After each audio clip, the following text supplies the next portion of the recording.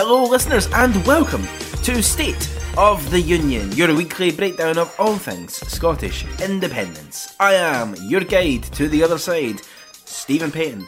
The date is Friday the 23rd of April 2021. Let's get into it. Now there's just a couple of weeks left until the Scottish Parliament election, and the campaign is kicking it up with the launch of party manifestos over the past week or so. Obviously, Scottish Green and the SNP were firmly for another independence referendum, and no surprises, Scottish Labour, the Tories and the Lib Dems came out opposing a second referendum. But of the three unionist parties, one party's stance is increasingly at odds with the very folk they claim to represent, and that is Scottish Labour. So far this campaign, Labour have actually done a better job than I think most would have expected under Anas Sarwar. Personally, I think his whole reasonable adult in the room performance is as transparent as a white shirt on any given day in Glasgow, but seemingly it has impressed some folk. That was until yesterday, when he admitted that he was a hypocrite for sending his kids to private school while accepting that they contribute to societal inequality.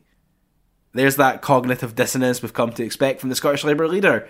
And the other area where Sarwar apparently has blinders on is independence.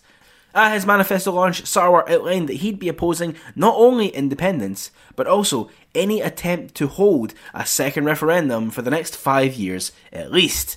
Which, as we all know, will be a critical time for how we choose to recover from the COVID-19 pandemic. This is especially awkward though because just the day before, the Scottish Trade Unions Congress voted on and backed a motion stating that the UK government should not resist Indy 2 if a majority of pro-independence MSPs are elected to Holyrood at next month's election. In other words, they backed a motion saying that democracy should be respected. Oof. Something no pro-union politician is seemingly too willing to look in the eye and acknowledge honestly. Once again, the party that claims to represent the trade union movement in Scotland has found itself in opposition to the trade union movement in Scotland. In fact, the STUC went as far as backing a motion saying that the power to hold a second referendum should sit entirely at Holyrood, as in, we do not need Westminster's permission to hold a second referendum. And that's something I imagine the Scottish Labour leader is also somewhat against. So much for being the party of devolution. So on independence, Scottish Labour are completely out of touch, not just with the trade union movement, but with their own voters. Research from Ipsos Mori shows that 2/3 of those who voted UK Labour in 2019 also think that Scotland should have the right to hold a second independence referendum in the next 5 years, should a pro-Indy majority find itself sitting in Holyrood a few weeks from now. Even 1/3 of Tory voters hold this position now. Because at the heart of it, the argument for a second referendum is actually very simple. If you stand by parliamentary democracy, that is. So it's not really a surprise it's gaining such traction. What we are seeing is a small group of self-interested politicians basically holding Scotland hostage for the sake of their own political prestige. But it's not really their decision to make, is it? That's probably why they can't actually answer the question when it's so gently put to them.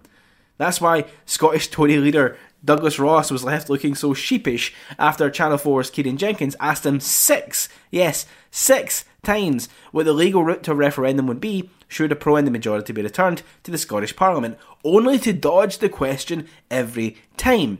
They don't have an answer. They want to say not now, but they really mean not ever. And when you put politicians like the Tories into a corner without an answer, they will try and take away the opportunity to even ask the question. Tory MSP Adam Tompkins has provided a perfect, if unsettling, example of that just this week, when he argued in a Spectator column that Scotland should be legally bound to the rest of the UK with something more robust than, quote, consent. Functionally, he wants Scotland strong-armed into staying in the Union, so of course his go-to example was the horrific crackdown on voters in Catalonia, as something the UK could emulate. Tompkins described a new act of union, yet by his description it looks to all intents and purposes more like a cage than a partnership. The Scottish Tory leader has already made clear he isn't really willing to accept the outcome of the Scottish election if it doesn't go his way. the Trumpification of the Tories continues apace. And all of this looks particularly bad in light of comments from Ruth Davidson, the party's poster child, that she made back in 2017. While responding to a statement from the First Minister in June of that year, Davidson called for ministers to promise there should be no separation vote for at least the duration of the Scottish parliamentary term, concluding that the First Minister should just give the country some certainty and take it off the table for the rest of this Parliament at least.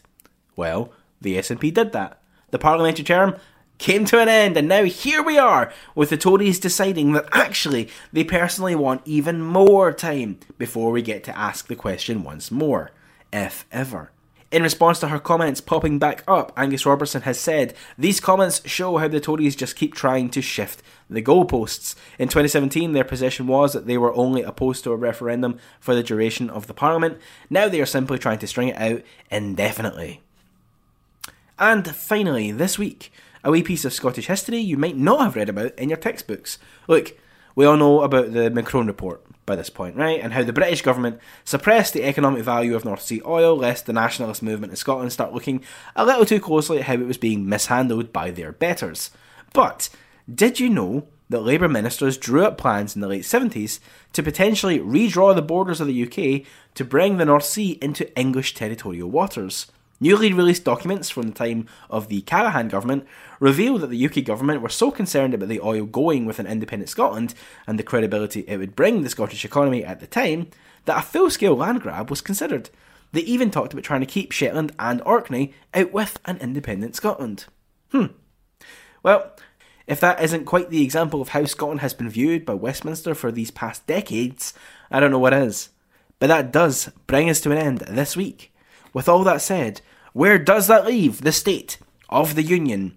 Running out faster than the time we have left to justly transition away from fossil fuels. See you all again next Friday.